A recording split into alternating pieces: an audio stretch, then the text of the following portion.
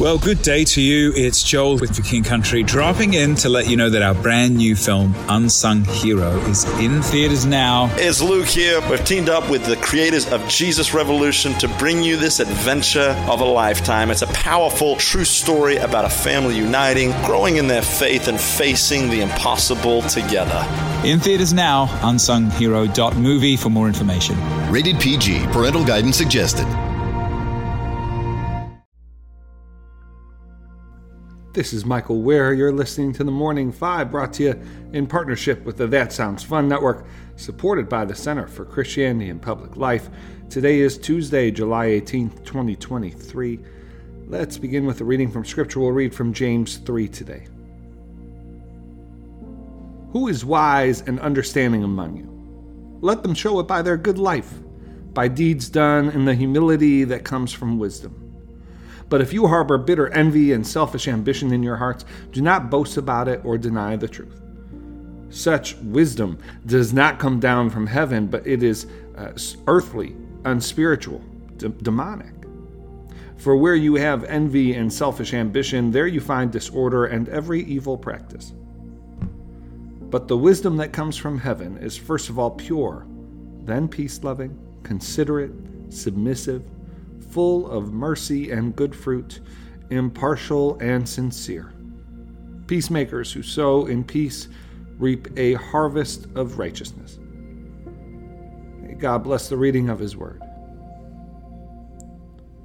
Well, welcome to another episode of The Morning Five. Let's get right to the news. First item, ahead of the visit by Israeli President Isaac Herzog to the United States, where he'll meet with President Biden and give an address to a joint session of Congress. President Biden has invited Prime Minister Netanyahu to the U.S. Some had viewed Herzog's visit to the exclusion of Netanyahu as a slight or a message regarding the administration's point of view regarding Netanyahu, but ahead of Herzog's visit, Biden seems to have wanted to dissuade folks from that notion. And so, in the midst of a difficult time in domestic politics for Israel, protests that we've reported here, a conflict with Palestine, Netanyahu will be visiting the States, and it will be interesting to see how the visit from President Herzog goes this week. Second item, in a surprise move yesterday, Russia did not renew a wartime agreement that has allowed Ukraine to export its grain by the Black Sea. The agreement, one which was primarily intended to keep global food prices stable, had allowed Ukrainian ships exporting grain past the naval blockade set up by Moscow in the Black Sea.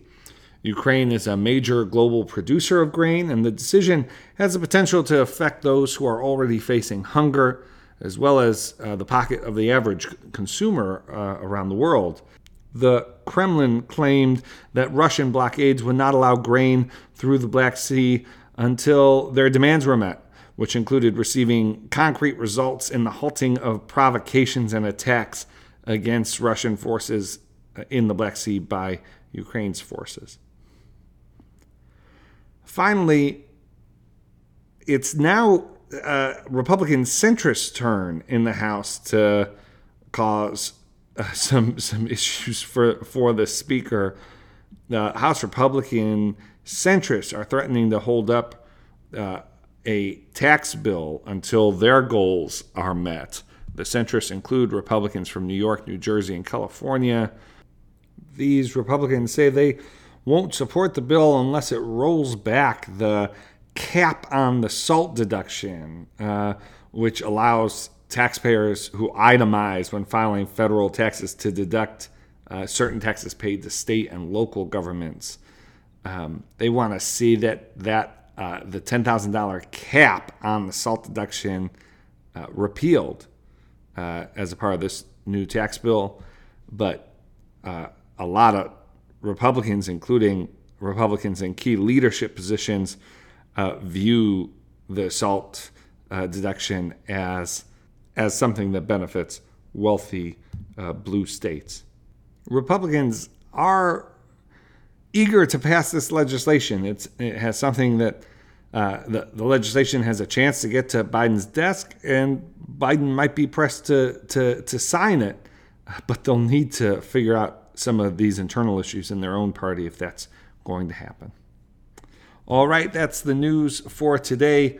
Let's close with prayer.